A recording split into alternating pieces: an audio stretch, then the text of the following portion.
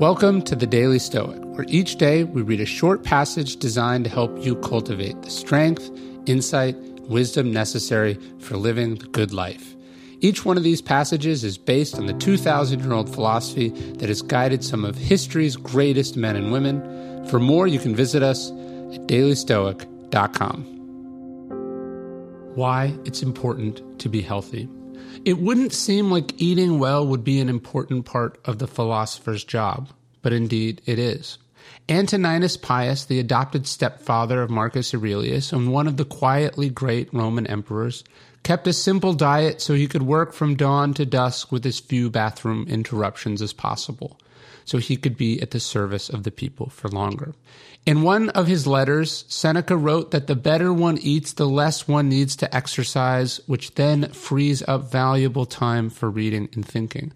Our keen edge, he said, is too often dulled by heavy eating and then wasted further as we drain our life force in exercise, trying to work it off.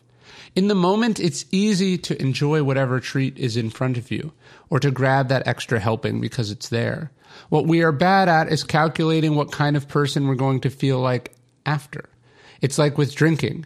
It might make you friendlier at first, and then a real monster a few hours later. And the next day, well then, you won't be good for anything. An Athenian statesman once attended a dinner party put on by Plato. When he met his host again, he is reported to have said, "Plato, your dinners are enjoyable not only when one is eating them, but on the morning after as well." Moderation, discipline, knowing your body. These are important because they help your mind. They help you as a person and as a philosopher.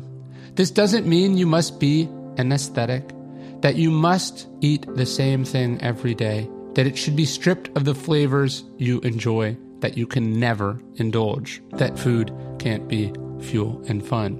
But to eat well is to live well, to eat right is to live rightly, and that is our goal.